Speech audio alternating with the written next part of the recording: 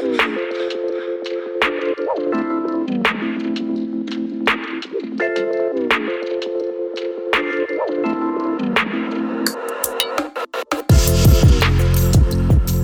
you're one of the hardest people to get to know in modelling. So we've worked together, I think, 4 times now. Okay. And I don't feel like I know anything about you generally. Really? Today you've been quite chatty. Okay, yeah. So that does bode well for the next sort of hour or whatever it's going to be. But your outside impression from an outside point of view, you come across as someone who is a model as a job and then wants nothing to do with modelling after you've done modelling. Okay, yeah. Is that fair? I think that's very fair, yeah.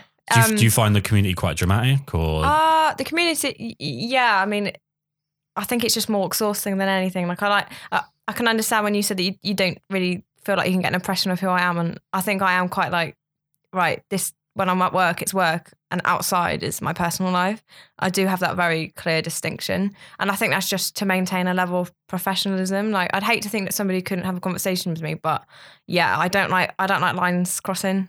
Yeah, I think as well, it's you stand out a bit more because we're in an age where everybody wants everything to be publicised. Yeah. And you don't. From what I can see, and not that I'm not saying I've spent like an inordinate amount of time trying to figure you out, but just from the times we've worked together. Although you did weird me out when we worked together for a commercial job, and I thought you were, I thought you were quite antisocial. Okay. From our first shoot together, because I was quiet on our first shoot. Yeah. And it was a very short one and you were quite quiet. Don't worry, it doesn't matter if you don't remember it, it's fine. I'm just trying to think. And then we did this commercial shoot and I remember I'm trying to work out what's actually going on because there wasn't really a plan in place. I'm trying to figure out what I'm supposed to be doing. And then I turn around and you're saying to Fleur, the other model, about, oh, you don't want to go to that nightclub, you want to go to this nightclub. And I was like, oh, okay, so she does stuff. You're someone who almost seems like you only exist as a model. Oh yeah, no, that's really strange actually. Yeah, Fleur herself. She's from Portsmouth, which is down the road from where I grew up. But yeah, no, I do actually have a very active social life. Yeah, I do like a drink. You have a life. I do. Yeah, no, I'm probably quite clinical the way I treat my job. I mean, it's different as well because I meet different people every time I work. I'm not ever around like the same people, so it's hard to like actually get on a deeper level with someone really in a short space of time. And when you're doing it day in, day out, like I enjoy that process where you're like speaking to someone, but I still equally don't like taking it further than that because realistically, you know, this is part of a job. Yeah. Like I wouldn't want people to think that I wouldn't be up for having a meaningful conversation with someone, but I don't see the point in, I don't know, I can't even think of the word, like, I don't know, exaggerating something for the sake of making it something it's not, if that makes any sense. Yeah, no, it's. I think it depends on like what your long-term goals are. Obviously, you're working as a model quite prolifically, I'm assuming. Well, look, I've modelled since I was 14, so how did you get in though? What was the moment you decided to model? I actually wanted to model. I think it's just that general stupid, you know, I'm female and I'm young. Modelling seems so glamorous. I remember those days for me. Yeah, I bet you do. It wasn't even really anything substantial. And then I actually found Model Mayhem just through a Google search. Right. And I created a profile on there. And I met a photographer who lived in the area who was actually quite good. Yeah. And he just took some shots of me and I ended up then helping him with photography wise. I had assistant shoots with him to see how it all worked and like to watch models, and it just literally kind of went from there. There was no like moment where I became a model. It was just And you said earlier that your mum's quite actively involved? Yeah, so my mum would always come along with me to shoots because I was under 16. Yeah. And then when I was old enough to start doing it, I was actually quite experienced as well, so I was able to just go and make money from it part-time. Yeah. And then I got signed to an agency, and that's when it became different in the sense that I wasn't just freelancing, I was doing like stuff for brands, etc. But I do a bit of both now, but it's different doing it full-time than to just... So when it comes to like doing brand work, something that I'm always fascinated by, do you have like a brand you intend to work for? Like, is there a specific brand you'd like to work for, or do you just kind of take what's... I mean, there's brands I would, in theory, like to work for, but it would never be a case of, right, I'm working with them, I'll pursue that goal. It doesn't really work like that. Like, I think this is actually a common thing. Yeah. I'm noticing more and more is, especially with and I really despise the word, but the influencer side of things coming in. Yeah. That people are very brand focused to the point where they're almost, they outright fake that they've worked for a brand, or they fake that like tag a post is for the brand. Yeah. And I think it's quite limiting. I don't know, because I've got a lot of followers on Instagram, so a lot of people mistake me for being an influencer, which I'm absolutely not, but I don't really actually understand it fully. But I think from what I can gather, that you would be paid to endorse a product, in which case it would be consistent with working with that brand, kind of. But then you get people that, because they want to be an influencer, they'll tag the brand, hoping that will like then generate possibly traffic from that brand and possibly working with them in the future. I think you've already put more thought into it than most people do. Yeah, well, it's because it's relevant. It's like part of my industry in a way. Like I don't necessarily do it, but I'm surrounded by it a lot, because there's an Instagram model, or there's a model that happens to be on Instagram. I'm the latter. Yeah, this is my argument with the premise of being an influencer. Yeah. It's the only job you can passively do. It's the only job you can accidentally do. So you just said that people mistake you for an influencer. Yeah. So you could be influencing people without that ever being on your mind, right? Yeah. You can't like accidentally work in a restaurant. No. You can't accidentally go and collect the bins for the council. Yeah. So being an influencer is the only job where there are people that are deliberately doing something that is incidental. Yeah, I guess. Yeah, in one vein, definitely. But then there's also the more kind of regimented influencing, when you're actively pursuing brands or being sent things from brands because you've built up a momentum with your followers, and it's a job. Right. Like I've got a friend, well, not a friend, but a friend of a friend who is actually an influencer within sports and fitness. Like she makes a living from it and consistently gets sent stuff from brands. So it's her job to then go and take a picture, keep a consistent look on her Instagram. Like that's she's consciously being an influencer, whereas other people who potentially have a good following, they could be influencing unbeknownst to them. But yeah, where's you're more on the inside of this than I am, and I'm leaning on you here for some insight. What's going to happen if Instagram ceases? What's next for these people? Because you're not a model if Instagram goes away. Not you, but in the sense of being an influencer where you are paid by the post or whatever. Yeah, honestly. What's next? I don't know. I don't know what the next practical step could be. I don't know. Brands have found a fantastic way to spend so little on advertising and have so much reach. Yeah. Compared to big campaigns in magazines that they used to pay for, or big campaigns on TV, it's now, here's a person that's cultivated, whether or not it was organically, they've cultivated a following of, say, 100,000 people or 200,000 people or 500, whatever it is. Yeah. We'll just have their followers. So we'll just pay them a relatively speaking small amount of money. It's strange. I don't really think the whole principle of being an influencer could work on a different platform, but I also don't see a world in which Instagram doesn't exist. Maybe that's naive, but without wanting to be rude, how old are you? 26. Ugh. Young. She's young. I do. I can see it. I've seen stuff. I remember MySpace being like, it'll never go away. It's the most important thing in the world. I was on MySpace, so yeah, no, I get it in that sense. But like some shadow of it would exist or something, you know.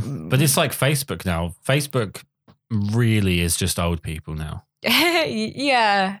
I mean, it's probably dominated more so by older people. It's old people sharing stuff that they haven't read properly. Yeah. That's what Facebook's become. That's so what true. I'm on there for. All right. So your first time as a model, your first time shooting. Okay. Is it? I have to actually think back. Yes. It wasn't that long ago. It was 12 years ago. All right. Well, it's a much longer time if I think back to when I was 14. Yeah. But going in, did you really know what to expect? Had you done any sort of due diligence of what? No, not well. No, I kind of, you have this false impression of what being a model is. Oh, it's glamorous, or I don't know. I don't even know if I don't really want to shoot myself in the foot and say that that's what I thought it was going to be, because I also liked the idea of just having a professional image. I thought it was quite cool. Yeah. So I was motivated by the outcome, and the process before that was the uncomfortable bit, because, you know, I'm 14. I'm not necessarily an extrovert. I was kind of just like, oh, crap, I'm now going to have to go and model. Right. But I was lucky in the sense that the photographers I worked with were all quite friendly and helped me with it. But the only thing I can remember doing a lot is like trying to emulate or copy poses from magazines and things. Right. that was just a practical way of like approaching it. It was Was like, it I like didn't the clue look what I at the was doing. pose, look at yourself in the mirror, trying to emulate it kind of thing? Yeah, because you're awkward. Like when you've never modelled before and then you go in front of a camera, it's not a natural It's a bizarre thing. job when you take into account you've never seen yourself. Like you can only look at yourself as a picture or a reflection. Yeah. And like you can never get outside of your face, can you? So you don't really have a conception of what you look like. So I found that really interesting and difficult. Like then seeing my visual image like by different photographers. I was like, what do I look like? Like, is that something that really changed then? Your own sort of self impression? Because obviously that age is already really impressionable. Yeah, and I think I became more aware of the things I didn't like about my face, like more, like definitely more aware. And then along the way as well, you have experiences with photographers. Maybe they'd point something out, like, oh, okay. I remember one photographer had a go at me because I had a dimple in my shoulder, and I was like, well, I can't really do anything about that. And thanks for now making me more conscious of it. Like, if you could just try and not have a dimple on your shoulder, that'd be great. Sorry about that. But cheers. I didn't want to bring it up all day. But yeah, no, I did. I think I became more self-conscious of myself, definitely. But my perception of my face didn't really change. I mean, there would be moments as well where I'd see an image and it was good in a sense that maybe there was a makeup artist there, the lighting was good.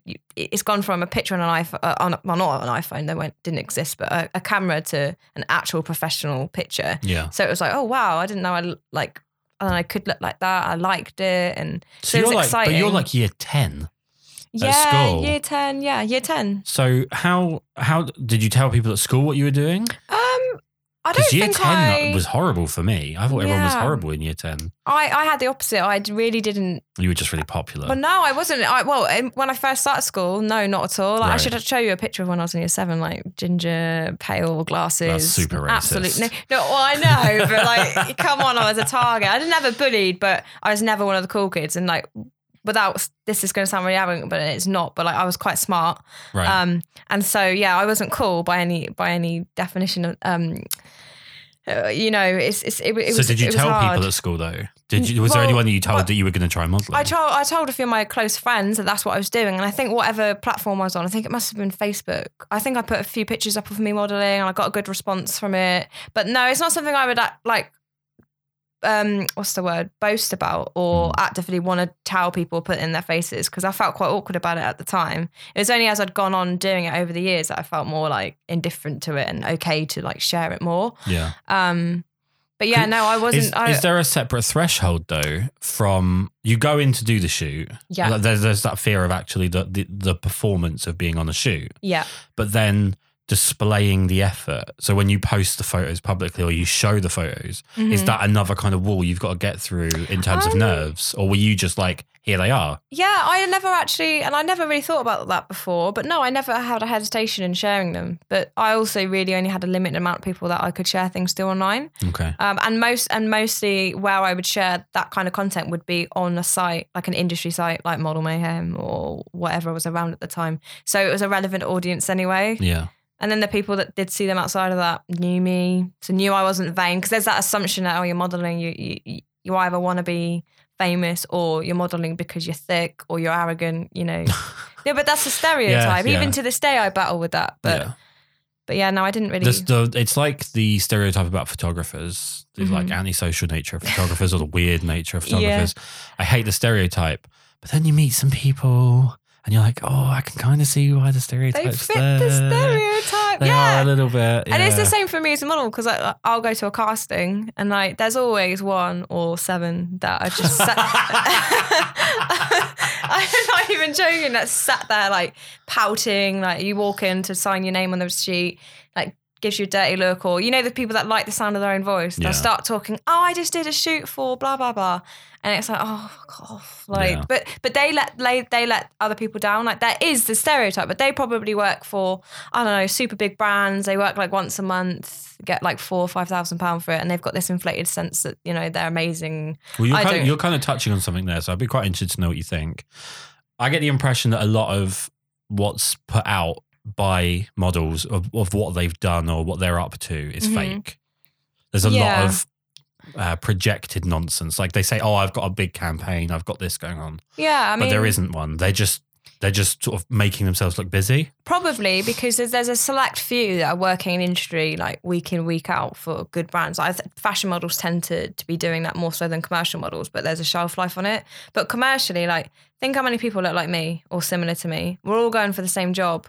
You get into the casting, that's great to even be there in the first place. But then, you know, it's very unlikely that you're going to, the ratio is very low, basically. You'll get 1 to, say, 30 castings that you go to. Right. No, nobody's doing highly paid work week in, week out. It doesn't work like that. No. Like, there's too many from people. my experience anyway. And there's the obvious, like, the repetition of the same face in different brands. They wouldn't want that. They'd want their own face. Yeah, of course. You could be busy in a freelancer sense, like you could be constantly getting bookings and you might be working for a small brand. But the thing is, it's easy to post a picture and it could be of a professional nature as well, like behind the scenes on a shoot where there's 8 people on set. But that doesn't mean you're being paid a lot of money. And I think a lot of people don't I don't know, they skip the part where they would speak about that. Whereas I'm quite open about the fact that I don't make loads of money. Right. Like, I'm obviously making a living and enough to consider it as a full-time wage. Otherwise I wouldn't be doing it. But I'm not like minted. I don't pretend that modeling's like super lucrative. I'm living the life, because I'm not. It's a shame this is only audio, because people could see the fur coat and the gold chains around the neck. The cami from Primark that's got bird crap on it. So on the subject of like freelance versus agency. Yes. So you're currently signed? Yes. And you do freelance as well? Yeah. What's the differences in terms of the getting of work and then the types of work that you get? Okay, so I guess freelancing, you can still work for brands, but they tend to be smaller brands, and you'd usually find the work yourself on a casting site, or they could approach you via a website or whatever platform you've got your portfolio on. But there's also a second tier of freelancing where you could, I don't know, be in a community of photographers or models and say that you're a model or say that you're a photographer, and you can work with people that aren't necessarily doing it in the industry itself. Like, they're not working in the advertising industry, so they're doing it either as a hobby or for fun. So you can then market, as a model, I can market myself as someone, you know, you can take pictures of me for a cost, like you can book me. Yeah. That's not reflective of the advertising industry itself. So like, it's not, I say this in loosely, like, it's not a professional job in the sense that it's not regulated. Yeah, it's not regulated, and it's not for something specific. It's just for whatever other reason it may be. Right. And I know a lot of agency job models, they wouldn't do that kind of work, or they don't even know it exists. But do you know what? That's exactly what I wanted to hear. Yeah. Okay. I did not think you were going to go there, but that's really one of the things that I've found from the last 4 years or whatever it is of where I've worked with agency models. It's so funny explaining the internet world to an agency model, because it's like a horse booking a holiday. Blown. They don't understand. It's not even the fact that they don't know it exists. When you explain it, they don't understand how it can exist. Yeah, like, what even is this? Yeah. No, that's. I'm really glad you said that. That's actually really yeah, cool. And I'd probably be the same, but it's just because I've started in that world, in that area of the industry, as such. I do have that awareness, and I do rely on that for work, or I know it's an avenue where I can get work from it and I enjoy it, whatever. But yeah, if your experience was just working for an agency and doing it commercially, you wouldn't even understand how it all works in the freelance side of things. I mean, I'm lucky that I understand it all, because I started that and then moved on to the agency stuff, but it is a very odd place. Yeah. And as far as the work that you get for brands that's freelance, is that changing with the influencer side of things coming up? Is it more a case of them saying to you, will you just take like phone pictures of yourself doing or wearing something?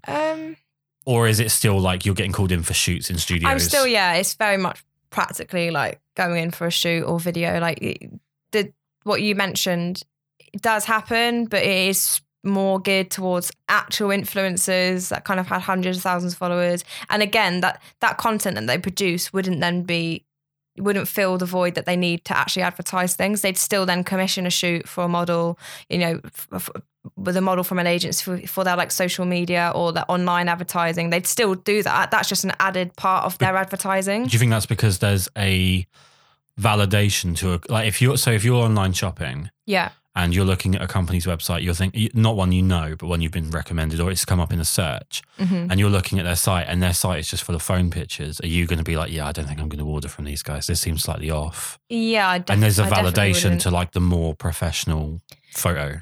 Well, yeah. And because I think people maybe think that the influence inside of it replaces a certain element of advertising, but it isn't. It's just another branch of how they can advertise. Right. And it's a very powerful way to do it, but there's still the need and demand for just plain old advertising, like, you know, the stills in a video that are on a commercial or in a magazine. I mean, my favorite influencing side of things was the tea. When they had that big rush of like fit tea and all the teas that you'd find like an 18-year-old that had like a 2% body fat. Going on. Like, and they hold up their box of tea and they're like, oh, I've been drinking this and I've lost so much weight. And you're like, I don't think you were big at any point. I don't think you've lost any weight. And if you had, it's probably water weight out of your ass because it just makes you ill. But they've also, I think that's an interesting thing because they've made it a thing, I think last year or the year before, where you actually have to put now, if you're being paid to sponsor, you can't just give the impression that, you know, you might have actually done this used this product or done a trial of it. You have to make it explicitly clear, I'm just doing this to, you know, for the sake of their advertising.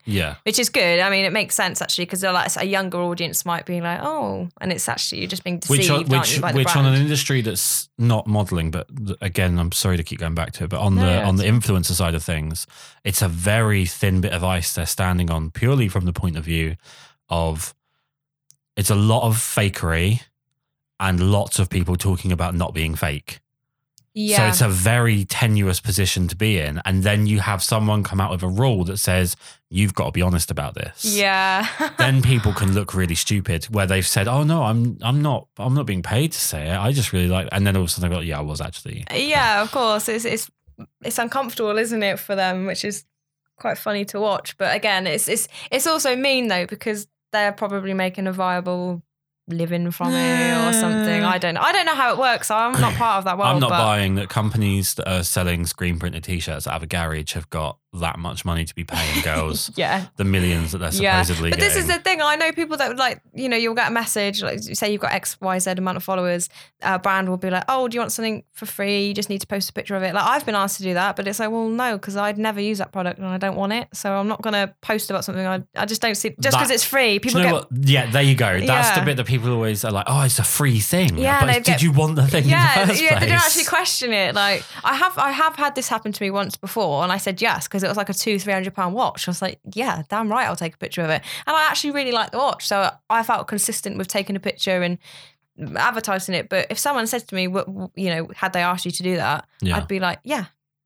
Okay. I wouldn't be like, no. Like, because it's not uncomfortable to just admit, I'm not going to say no to a free watch. Well, I just don't think there's ever been a time in the past that I can think of where you've had companies chasing individuals with no professional setup and saying, can we give you something for free that you don't want?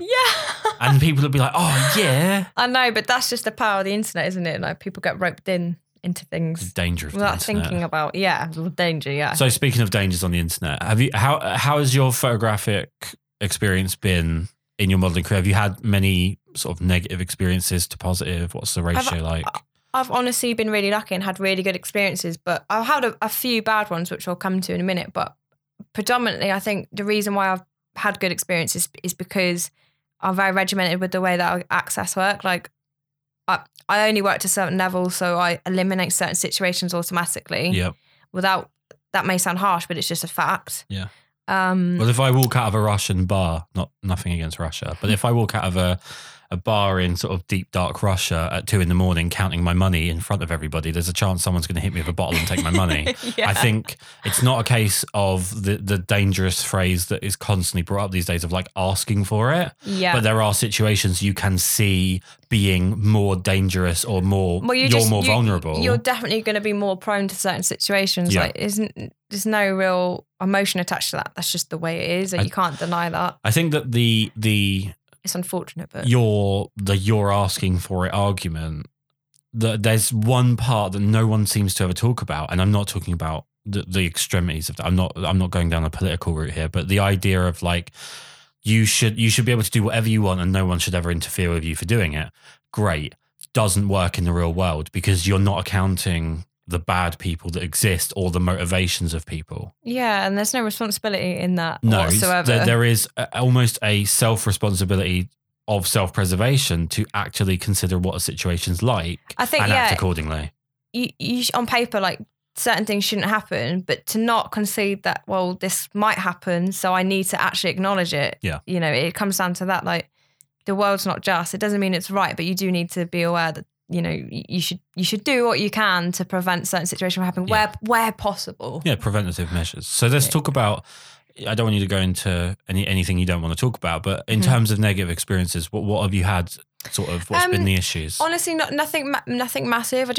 There's been a few experiences when I was younger, actually, which makes it even more concerning, where photographers have been trying to push my levels, like, you should, or like, there was one time, and my mum actually was really annoyed about it, and rightly so. I was at a photographer's house. I couldn't even tell you the name, even if I wanted to, which I wouldn't. But I'm sure he took a photo as I was getting changed. Oh, for Christ's yeah, and he like gave me a box of chocolates when I left, and it was just all a bit creepy. And it was like, well, yeah, it's like, but how could you do that? Like, it's just completely abusing someone's trust, isn't it?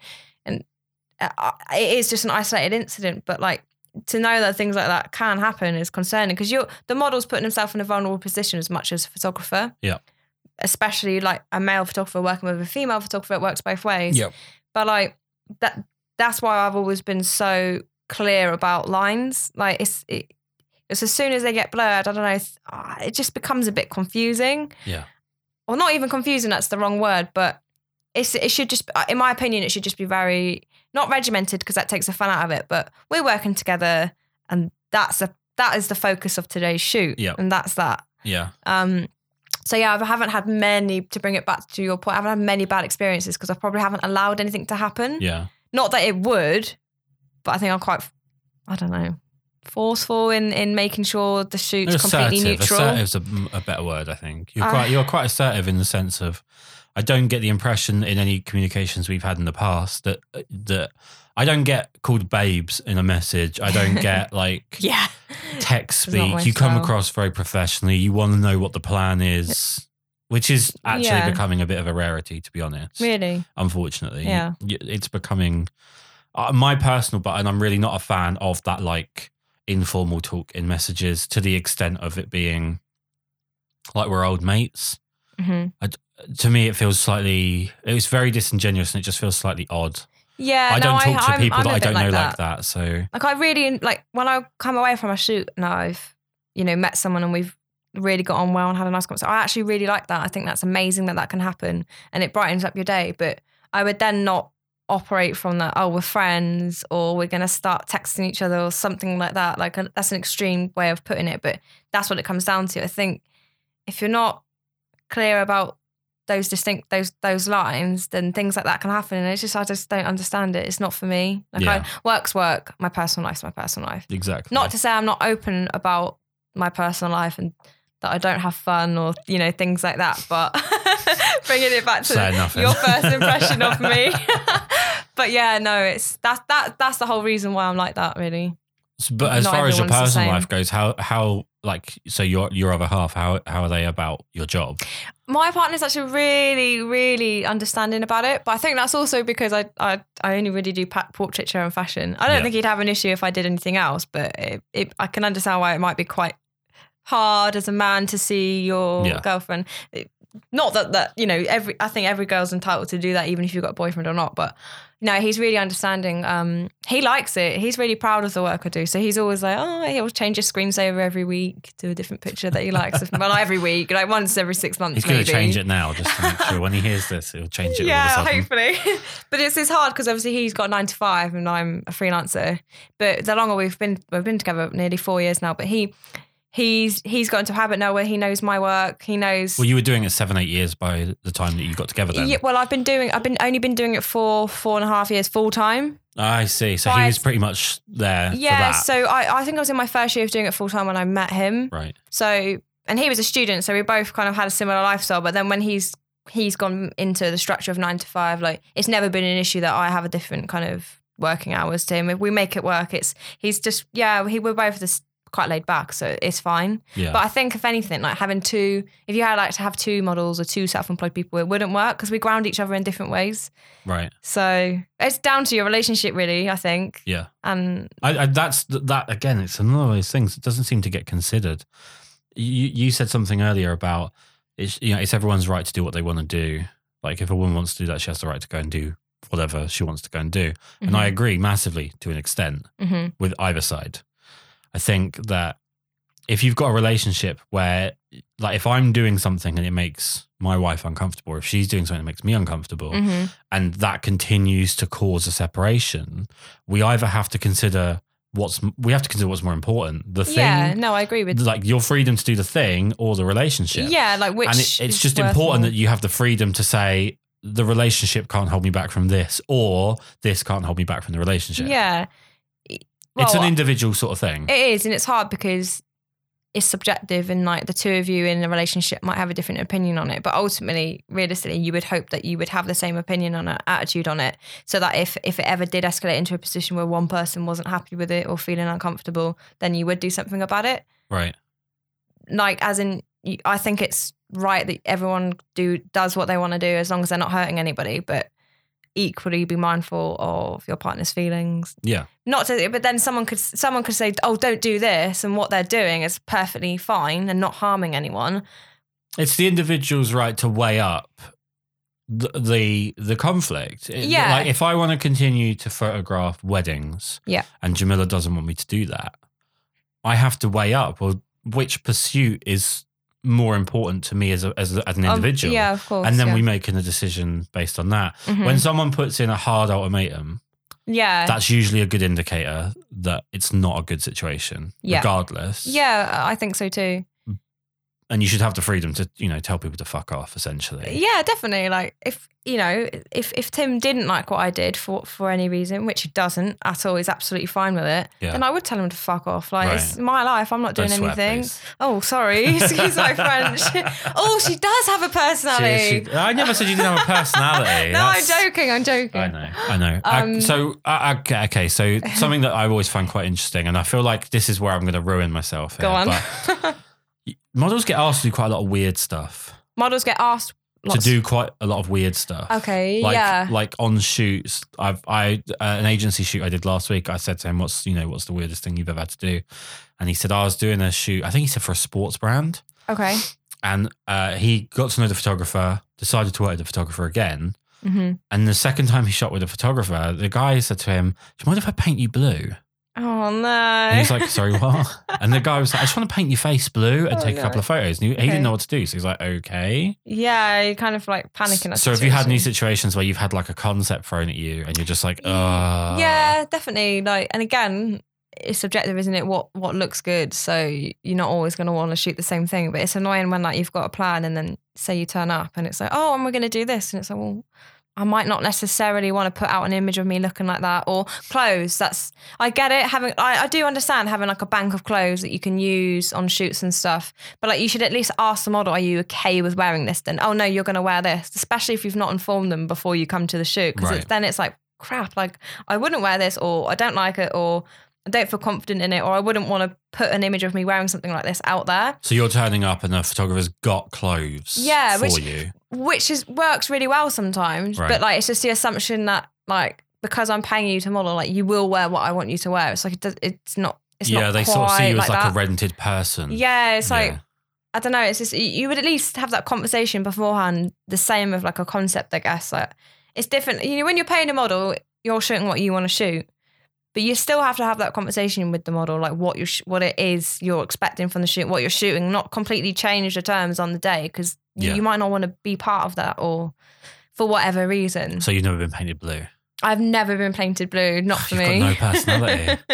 And I've gone back a step here. And of the work that you've done, what stands out as the shoots that you've enjoyed the most, or the photos that you enjoy the most? Like, what's the best shoots for you? I don't know. That's a really hard question. Yeah, that's a really hard. No, it's hard to. I have to actually think. Like, I'd probably say like commercially, shoots can be really fun because there's a big budget and like sometimes you do really crazy, stupid things, or like I don't know. That's not really a good answer. I don't know. Shooting abroad's fun. So where have you shot then?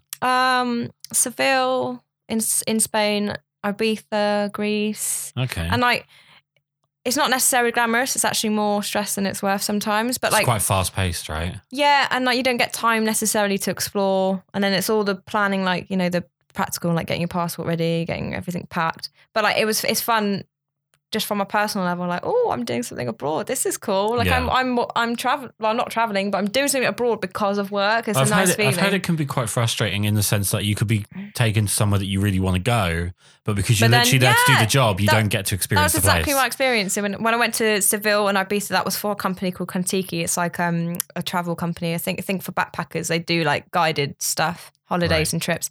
So we were just like doing the lifestyle shots where we're all a group of people eating, seeing all the sights. You're the cool one. Yeah, well, I don't know. I was the one in the corner stuffing my face, and obviously you can't eat because they're going to shoot the food, and I'm just like, I can't help myself. But yeah, no. I can't remember what I was going to say now. Sorry. About going to the places and not getting to experience. Sorry, that's it. Yeah, so we had 5 days, and we were shooting probably say from 8 a.m. to 7 p.m. Christ. Yeah, and it wasn't just me the whole time. It was like group shots and then individual shots, but all the walking, everything as a group, like you need that extra time to manage it. And so, yeah, I don't have any time to like go out. I was in Ibiza. I couldn't go out and turn up the next day like hungover or tired. I just can't do that. I'm sure there's some people that would. There's some people that would, definitely, but I can't do it. I'm not hardcore at all. Like I love a party like the next person, but I can't do that. Like it shows in my face. I can't hide. Like I can't turn up to a shoot hungover. Like you can tell. What, are you hungover now? No, definitely not. But you've worked with quite a few photographers that I'm quite a big fan. Have you worked with Jake Hicks? I'm sure you have. I have. A few years ago, but yes. Because he's someone that I've watched his tutorials and I've spoken to loads of people. I mean, he's only up the road, I think, from here. I think he's in Reading. Yeah, so it's like 20 minutes up the road. Is it? Yeah. And I've heard so many things about the way he shoots that you have these really dynamic, bright, colourful, vibrant images, are really crazy, lights all over the place. Yeah. But the meticulousness of the build-up means the shoot absolutely doesn't match the feel of the photo. But I don't know if that was your experience because... in terms of... So what a lot of people get wrong, I think, with photography, here's a really good stereotype. Mm-hmm. When I talk to guys who aren't in the industry and they ask what I do, and if I mention that I work with models, the instant thing they go to is how it must be like that kind of job. There's something dodgy about this. It must be so cool to hang around with models, and there must be that side of things. Goodness, yeah. And that's a stupid stereotype because it's incredibly the opposite. Stereotype, yeah. Most of the time, no offense, and I'm sure it's the same on both ends for this discussion, most of the time it's boring because definitely, especially for like work, it's more about results than it is the actual shoot. Yeah, nobody cares. We're all here to do a job. Like, exactly. So the most exciting thing that can probably happen is someone says something political and starts an argument. But other than that, you've got nothing. Yeah. It's just you go through the motions, you shoot, you try and make it fun and whatnot. Yeah, of course. It's not the hardest job in the world, but you try and have fun with it. Yeah. But people have the impression that it's different. Yeah, I don't know. Yeah, like I think some people see a photographer's work and see like Jake is a really good example because his work is loads of colors and gels, and he uses like the tilt shift lenses and the lens babies and whatnot. So there's all this sort of dynamic influence going into the photo. But I've heard that the actual shoot is quite meticulous. So it's just quite a regimented system where it's like once the lights are all in place, it's like go time. We're getting the photos and then we're done. It's not like a crazy wild party and everyone's no, it's definitely fun. Not 100%. It's a method, isn't there, that you follow through and you achieve your goal. Great, that's ultimately what it is. And my experience is the same. And like with most like kind of professional photographers or photographers that know what they're doing or they want a specific look, it is like that. Yeah, because it's how do I achieve this? And then you execute it, and that's that. And like you don't actually shoot that much because what the time is in setting the things up. Yeah. And then you take like you shoot yourself a handful of photos and you've got what you need. Yeah. Like that's my experience definitely. Well, I remember reading years ago. So I spent a year out from life, and I wanted to go and formally learn audio engineering. There is a point to this, I promise. This isn't just like when your granddad starts telling a story. And I remember reading about the power of the point that you sort of select the thing that you want to make into the mix of a song. Mm-hmm. So if you have someone play a guitar solo, for example, was the example they used, or a vocal take, if it's someone singing a song, if you have them sing the song 100 times, the 100th one will be the most technically accurate, but the least emotionally interesting. Okay, yeah. Because someone will have just gone through the motions 99 other times. Mm-hmm. And at that point, they are just being technically correct. Yeah. But the 6th one might be incredibly haphazard technically, but will have loads of emotional investment. Yeah. And I think psychologically, there's something to people that once you go past the point of taking so many photos of someone or getting someone to sing a song so many times or perform anything, after a certain number of times, we just lose interest. Mm-hmm. So that's why I think a smaller number of photos in a shoot per set is better. Yeah. Because I'm actually then focused in when you're focused in. Of course, yeah. I mean, it's not rocket science, is it? If you keep shooting a model consistently for over however many times, especially if it's the same shot, like my brain's going to go elsewhere eventually. Yeah. And like physically as well, like I'm not maybe going to be as present as much. And it might be something as subtle as I might move my shoulder slightly because I'm consciously thinking about doing it. Whereas I have 50 shots in, I might just not be giving my best self. Right. But I don't even think you can help that because it's not even a lack of concentration. It's just you do, I don't know, physically and emotionally switch off a bit with repetition. There's a limit to what you can stay switched on to. Yeah. I mean, like, on all the commercial shoots I've done, it is literally, I don't know, sitting around for hours and then for hours they're setting up and then you're on set for maybe 10 minutes. That's it. So you do loads of commercial stuff. You do like lifestyle-y type commercial stuff I've seen as well. Yeah. I have a question. Very serious one. Mm-hmm. I'm not joking at all. No. How do you look like you're actually smiling? What's the trick when you've sat there for hours and you've got to do this shot that's supposed to be like a candid, laughy, smiley thing? Yeah, it's really hard. What's the trick? I don't know. I've just gotten so good at doing it. And like, if you speak to any commercial model, they're the same. You kind of just do it without thinking about, like, you nail the fake laugh.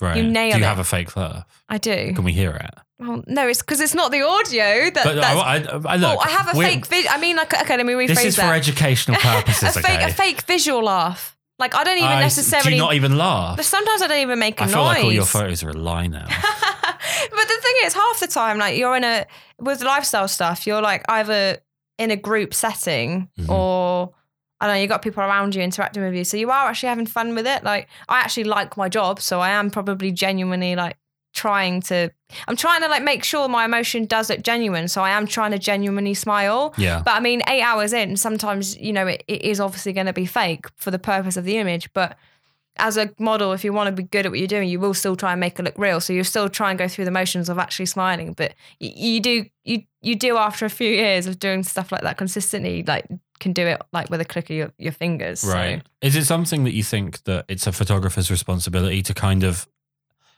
create that mood that he's trying to create in the photos? So if he wants you to like have a laughy, smiley sort of shot, he can't just be silent and just taking photos. Yeah. And like all the photographers that do like commercial work and advertising, like they are usually really like people that just like nice to be around, which is probably why they do so well. Because like you can't just stand there matter of fact be like, right, okay, all laugh and have fun. There's usually someone there like being like, all right, or crack a joke, or we'll make lightheartedness of it, which helps. So yeah, but I'd say there is just like a really small amount of heroin. Yeah, that. Just keeps things going, you know, keeps the energy out. But especially if you're shooting all day, like say it is for a big brand or commercial and you've been on set for 12 hours, you got up at 4 a.m. to get there for 5 a.m. like, and you're absolutely shattered. Like you do need someone there to like keep the mood up a bit. And like you want to be looked after properly as well. Like I just mean in the sense of like making sure that they are feeding you and giving you water and things like that. So yeah, there is a responsibility because the whole shoot ultimately comes down to you and the director / the photographer, doesn't it? Yeah. So it's two ways. So what I've always said when it comes to working, if you're a photographer that hires a model and you're taking pictures of a model and it's just you and the model, or it's you, the model and the makeup artist, you, the model, the makeup artist and the stylist, you, the model, makeup artist, and you build a team around it. Yeah. What it ultimately always comes back to is the person pushing the button and the person in front of the camera. Yeah, it does. Exactly. How their relationship is working can disregard everything else involved. If it doesn't work, it doesn't work. Yeah, 9 times out of 10 it does. But But on a larger shoot where there are that many people involved, sometimes the noise of those people can interfere with the relationship between you and the photographer, because there's a hierarchy. Like there's someone telling someone else off. There's maybe 2 people on set, the stylist or someone from the brand, someone from the advertising agency. They don't agree on what's right. So they actually make the photographer and the model feel pressure. That can affect the dynamic. But ultimately, yeah, it does come down to the photographer. Is that something you've seen a lot of? Yeah, all the time. Like with bigger brands, when, you know, there's more at stake because they're spending so much money to do whatever they're shooting, then it's always when the client comes. Like the photographer and the director and whoever works from the agency filming it or shooting it, or the freelance photographer, whoever, they're fine with the model. They establish their own accord with them. But it's the client that will then put the pressure on, because they want to be able to take back whatever the content they get and be like, well, this is what you asked me to get. We've got it. There's less room for like being more flexible and going with the flow, because you're against the clock. There's a certain amount of people in power of the shoot that need to be happy. And that's happened to me loads of times where I've been booked, done like a commercial shoot or video for something, and then it's just never got used because someone above the people who made that happen isn't happy. They're like, nah, it's not good enough, sling it. Wow. Because it's strange. Is that frustrating, or are you just happy you've got paid? Well, ultimately I'm just happy I've got paid, but it is annoying when like you know you're excited about seeing the outcome, like, especially if you do like a cool branded video or something. You're like, it's good for your portfolio, and 2, you want to see it because you put all that effort into it. But yeah, you get over it quite quickly. Okay. So in terms of like the brands that you've worked for, which one's been the most exciting for you? Garnier was quite cool. Oh wow. It wasn't anything massive. It was just I did some like clips for their social media. Right. So it was just me like in like a robe, and my hair was wet. It's like me coming out of a bath, and I'm just like opening a product and smiling. Like that was just fun, because of the nature of it. It was like for Instagram, so it's like short, fun clips, and the pressure wasn't there, but I was still part of like a well thought of set and shoot. Like everything was there. Like it was a cool background, cool set. Do you get like freebies? No, that's a myth. I mean, occasionally you do, but you shattered my expectations. You 90% of the time don't get anything. 90% of the time. I mean, maybe in the fashion world you do. I don't really know how that works, but yeah, no. This is why I have the setup that I have, the way I shoot. Yeah. Now that we have Chica, she's like the freebie that you get a shoot that has a chihuahua on there. Yeah, to be fair, I was so happy when I saw her. Okay, so in terms of like looking back over, you said you started 12 years ago, like your first shoot. Yeah. In terms of sort of the evolution of the job that you've had, do you feel like what a model is perceived as has changed since you started?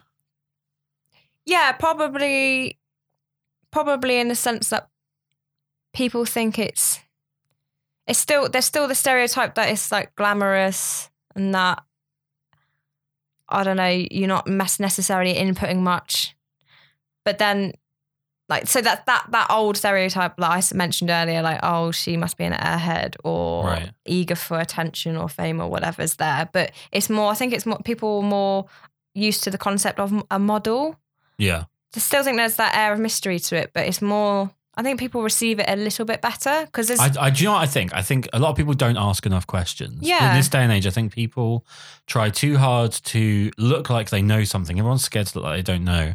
Yeah. One of the reasons I started doing the podcast is actually I'm just really interested in what other people have done and what other worlds look like, because I'll only ever see things from the way that I do them, and you'll have done shoots for brands that I'll never work for, or you'll work with people in a way that I'll never see it. Yeah. And it's just interesting to hear other people's perspectives. And I think people don't do that enough. Mm-hmm.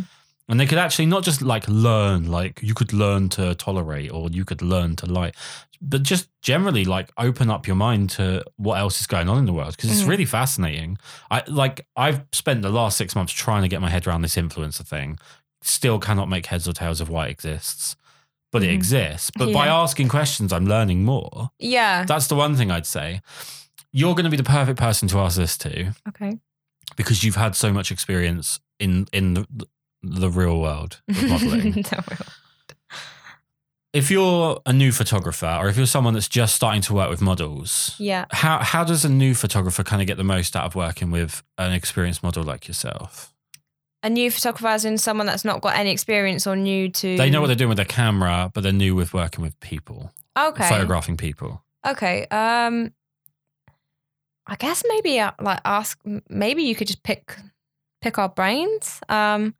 Or I think just coming to it with a relaxed attitude and not getting nervous, not stressing yourself out. Because I think a lot of people think, oh, okay, she's experienced, she's going to be this or like that. And it's not actually the case. Yeah. Like you can still treat it as how you would any of your other photography, like you're learning something. So I don't know.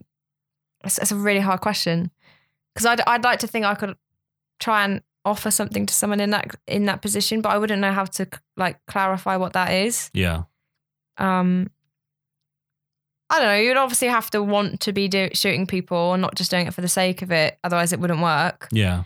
But just enjoy it. Does your demeanor change? If you know someone's new, are you a different person in the way you show yourself? I wouldn't say I compensate, but I do try and make them feel comfortable more so than just like maybe I can take a step back and relax a bit more. I still relax, but I'd hate the thought of someone being nervous or like have to act a certain way. So I would try harder, like emotionally, to interact with someone. Yeah, definitely. But yeah, I guess that's the only thing I'd do differently. It's just sort of your demeanor with the person. Yeah, I'd just be more... It's one of those things, when I first started photography, my first time photographing a model was in Kingston. Okay, yeah. And a town where I grew up, I absolutely love Kingston. Every time I go back there, you get the feels. It's my place. And I have no idea why. And it's just a very bizarre... I booked a goth. I cannot even begin to tell you why. I think it was because they were the only person that actually responded to my it's just request the way if there was anyone available. Yeah. So we met up in Kingston. We shot for 2 hours. Mm-hmm. It was honestly the most awkward 2 hours of my life. Well, yeah, it must be scary. Yeah, and I have this complex, I think like a lot of people do, especially a lot of men, where you have to look like you know what you're doing, even when you don't. Okay, yeah, and that's exactly what I just said. Don't feel like you have to do that. And that's exactly what I did. But what I did do, I was very clever, and I've done this pretty much ever since, and it's probably the reason that we're doing this right now, is I ask a lot of questions. Because when I work with like wedding couples, I'm looking for buttons. So I can get certain reactions, because it's better to get real reactions out of people. So I'm looking for sort of triggers, conversations that you can have. If they talk about their dog, I can talk about my dog. Yeah, their face might light up or... Yeah, so you're looking for what kind of works. I've always been inquisitive, but this first shoot, I remember... so I don't think I've ever told this story on a podcast, and I'm probably not supposed to, but I'm going to. Okay. So I said the same question I ask almost everyone on the shoot, which is, what's the worst thing that's ever happened to you on a photo shoot? I'm learning how dangerous a question that is in light of the Me Too movement. Yeah. I didn't realise the world was what it was. I was a very naive child at 25. 25. So I asked this young lady I think she's the same age as me, but let's say young lady because I was young at the time. What the worst thing had ever happened. And she said to me that she had done a photo shoot for a guy who is involved in the tattooed girl community, whatever that is. And at the end of the shoot, she was really excited to see the pictures. And he said, I'm going to really paraphrase this. I really need you to understand that this is not what he said, but make it worse in your head. Okay, along the lines, yeah. He said, if you want to have access to see the pictures, you have to do something to me. What? Did you see where I'm going? Yeah, right? Of course. That was. And I said pretty much in the same tone of voice. Whoa. Yeah, that's. What does that mean? Like what did you like? Did you phone the police? Did you hit him with a nut? Like what did you do? Like. Yeah. And she said, well, I'll tell you what, the second time I shot with him, and I was like, I'm done. Yeah, I'm good. I'm good. I don't need to know any more details. I'm fine. Let's not. You would just avoid someone like that, like the plague. You'd think. Well. But then it's easy to judge someone in that situation. But like it was very easy for me to judge them. Maybe they don't have this. I don't know, that sounds really awful. They don't have the capacity to think like that. Some people are quite naive, aren't they? I think if you take it on a slightly deeper level, that would be a horrible experience. Let's say they were naive and this person took advantage of them, and that's really horrible. Yeah. And then you look back at it, I think it was 3 years in the past for her at that point. You're now telling a stranger that's how you reacted to that situation, that might be the bit you want to adjust. Yeah, of course. Yeah. I would adjust the story and maybe consider who I'm telling it to. Yeah. That was the weirdest part for me. No, that scared me really badly. It is odd, yeah, but it must be scary as a male as well. Like I don't want to reduce it down to gender, but like to know that, I don't know, just the power is in the female in some situations with how they perceive a situation or what they relay. Obviously, he was the wrong in that situation, but it's dangerous, isn't it? It's a weird dynamic. That's been the hardest part to get used to, and I'm really fortunate. I've got a very supportive wife who's involved in what I'm doing, so she sees my work and knows that there's nothing strange going on, which is what a lot of people assume. Yeah, and I think she's had probably a fair few more conversations than she'll ever admit to me with people who are like, you let your husband do that? You let your, like, because they have that preconceived idea. That's the hardest part to me, is understanding like the dynamic where that stereotype can be true. Yeah. That's the part All stereotypes can be true. Yeah. Well, that's super bad. You shouldn't say things like that. but it is Here true. Here comes the hate mob. I mean, they're usually there for, stereotypes are usually there for a reason. There's always an element of truth to them. Like, obviously, stereotypes are awful in essence, but there's always got to be someone that fits the stereotype, unfortunately. Yeah. There's a page I follow on Facebook because I'm 100 years old, and I think it's called Very British Problems. And basically, it just constantly references the fact that all the British people ever talk about is either how we're bad at stuff, the weather, we can't cope with it being warm, we can't cope with it. And it's like, that's all really accurate. It's true, yeah. Like every conversation I have at a wedding where someone's like, oh, hi, we don't know each other, but we're going to have a 5-minute conversation. It's like, we have to talk about the weather. Yeah. We have to talk about like, oh, we're going to get a day off and get some sunny weather. That's kind of, and stereotypes can be really true. It's very sad that the photographic one seems to be in some cases. All right. So, we're pretty close to being done. You were quite nervous about this, I think. I was less nervous and more kind of apprehensive because I don't know. The idea of just having your opinions being recorded probably is quite a daunting concept. And I can edit them as well. Yeah. Oh gosh, don't say that. But yeah, it's not something I really have done before, so it's new. It's like, oh, I don't know what to expect. But so you said something earlier about going to like castings and seeing lots of people that look like you. Wow, have you ever seen someone that really looks like you where it almost feels a bit weird? No, I haven't. Because you're quite distinct looking. I don't think I think I am, but thank you. I'll take that. I don't know. It's weird. Again, I don't really know what I look like. That sounds strange, but I don't actually know what I look like. No one knows what they look like. Yeah, really. But no, I don't know. I don't know what. I think more that, if there's a brief, your agency are going to send everybody that fits the brief. So we're all the same type of look. We may not look exactly the same, but yeah, we're all got red hair, similar height or whatever, that kind of thing. But it's just saturated is the point. Like there's so many people that there's just so many have people. The same look. Yeah, going for the same people. Job. Yeah. Well, there's just too many. There's an actor I've worked with a few times, and he did, when I did the old run of podcasts, he actually was on there. And he's a really, really funny guy, really cool guy. He won't come and do a second one because he's being a child about it, but he should do. But he often posts pictures where he's gone to a casting and he's got ginger shoulder length hair and a beard. Okay. And he'll turn up at a casting and he's literally like filmed the room and it just looks like there's like 40 of him sat in the room. Yeah. It's so funny. But that's what I mean. Like, because they're getting you to come in to audition you to a brief. So you are all going to have similar characteristics. You might, obviously there'll be variation, but it does feel like that sometimes, especially if you fit a niche, like he's got red hair. Yeah. Like Well, I always make the joke with him that because he just looks like a bumpkin, that every film he's going to be in, he's going to play the villager. Okay. He just always looks like, so he'd be in like Terminator and they'd have to find a way to get the villager in it or something. Yeah. So do you find like the modelling community generally quite supportive in terms of when you have a problem? Do you have like a network of people you can actually approach and ask for help? Or within do you mean like the freelancing side or the agency? Either. Is there a big difference? Well, I'd say the freelancing side I don't really have much to do with. Like I don't really engage with like what they call the threads and things like that. Yeah. The forum stuff. Yeah, I don't really know the what drama. that is. Yeah, I don't get involved with any of that. I don't really, not in a horrible way. I don't really care. No, like it's all bollocks anyway. But it's just I don't really understand it, and yeah, I just don't. I log on to sites like Purple Port as a means to an end. I do find a job, talk to someone and that's it. Yeah. Maybe there's a place for it for other people, but yeah, I don't get it. So no, I don't have anything to do with, and I don't really know many models in the industry, in that side of the industry as well. There's this assumption that all models know everyone, and that's not true. So yeah, no, from that side of things, definitely not. And with the more commercial agency stuff, yeah, you share in the frustrations of the job and like the nature of the industry and being self-employed and all the things that come with that.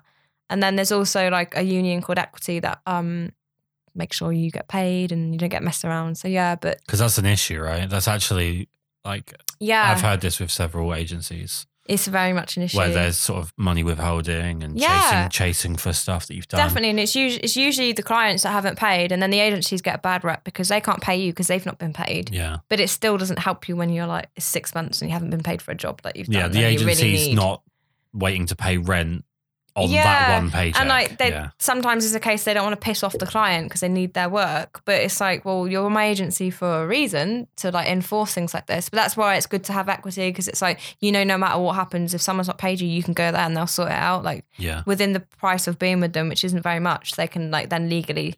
I mean, I'm doing something with them at the moment. It was only like a £300 job, but they've just like not paid me or someone else who I did the shoot with. And this was like 4 months ago. They're ignoring all our emails. They've deleted their accounts. The numbers no one's answering the numbers.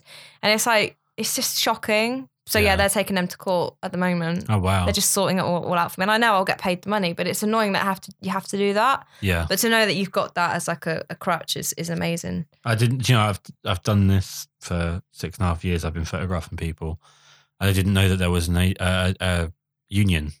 Okay. So I probably make the assumption that there's a lot of people that don't know there's a union. Yeah. So that's probably the best thing that we can take from this. I hope so, pass that on. I tell all the models that I meet that you can be with Equity. But so how do you find them? Is it they have a website, I guess? Yeah, you just and then you sign up. I think it's like a membership plan. I think depending on how much you earn, it's a different price, but it's not much. I pay like 180 a year. I think that's pretty good, roughly. But yeah, I actually, when I had a case last year, quite a big one where I didn't get paid a lot of money, they actually said to me, the person who was dealing with my case was like, oh yeah, can you actually tell other models, because nobody knows that we actually represent models. They mostly represent actors, but they've got a section for models as well, dancers, performing arts, all those kind of people in the industry in general. So I tell everyone, because it's like, well, you should get Equity on their case, and they're like, what's Equity? Well, it's quite a disjointed industry, because you've got, like you said, you've got brand, which is its own leg, and then you've got agency, which is its own leg, and then you're part of the agency, but the agency can't do anything about the brand, and it becomes very disconnected. So it's great to have some kind of support, because there are points. I mean, I've heard, I obviously can't name them because I'd get in a lot of legal trouble, but I do know of at least 3 considered to be major agencies that have horrendous histories of, oh yeah, it's in the post, it's on its way. Yeah, and they like I've literally caught out absolute lies, and like obviously I can't name things as well, but Equity, when they were dealing with a case for me where I didn't get paid, they'd actually come back and said, well, would you be part of a class action, because this is you're one of hundreds that have come to me through this agency, and we've got proof that they're actually consciously keeping hold of the money and not giving you it. So it's not a case of they haven't been paid. They actually knowingly are withholding it from you for their own profit in some way, whether it's making money on that or just because they need the cash flow for their business or whatever it is. Or like things, you might get a buyout, you do a shoot and you get paid, they pay you a certain amount for the rights to air it.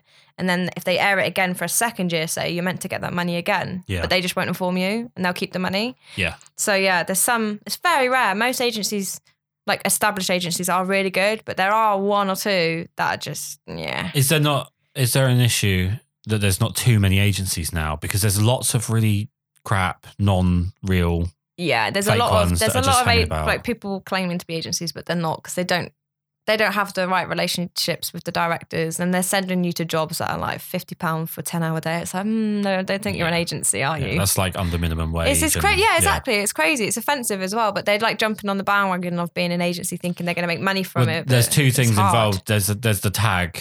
The tag is a big thing. I always reference internationally published model as a phrase, because it's just bollocks. It doesn't mean anything. What does it mean? If I go and I end up on Crime Watch over in Spain, am I internationally published?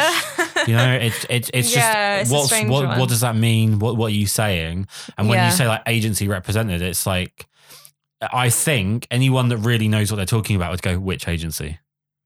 Because you could say agency represented, but which agency? Yeah, of course. Because that's important. I think I might say agency represented on my bio, but that's more for. But you have contact details for your agency. Yeah, of course, and it's also more for commercial people that might come across my profile to be like, oh, okay, good, I can book her through an agency, because brands would never usually book you outside of an agency, like big brands. Yeah. Which is why you need an agency. But yeah, so just to be like, yeah, don't not consider me because you think I'm a freelancer or whatever. Right. Yeah, so I think it's the tag that people will just accept any treatment to be given the tag of, oh, I'm agency representative. So they don't care that it's actually no benefit other than the word. They'll take it just because they get the word. Yeah, definitely. It goes back to the fakery thing, I guess. There's a lot of nonsense in the industry. I think that the union thing has been a brilliant sort of underpinning thing to have at the end of this. So I just want to say thank you so much for doing this, because I know it's terrifying and it's just strange. Apprehensive and strange. I hope everybody doesn't hate me. You'll be fine, I honestly. think I have an ounce of personality. I'm never going to live that down. I'm only joking. Thank you so much. Yeah, thanks.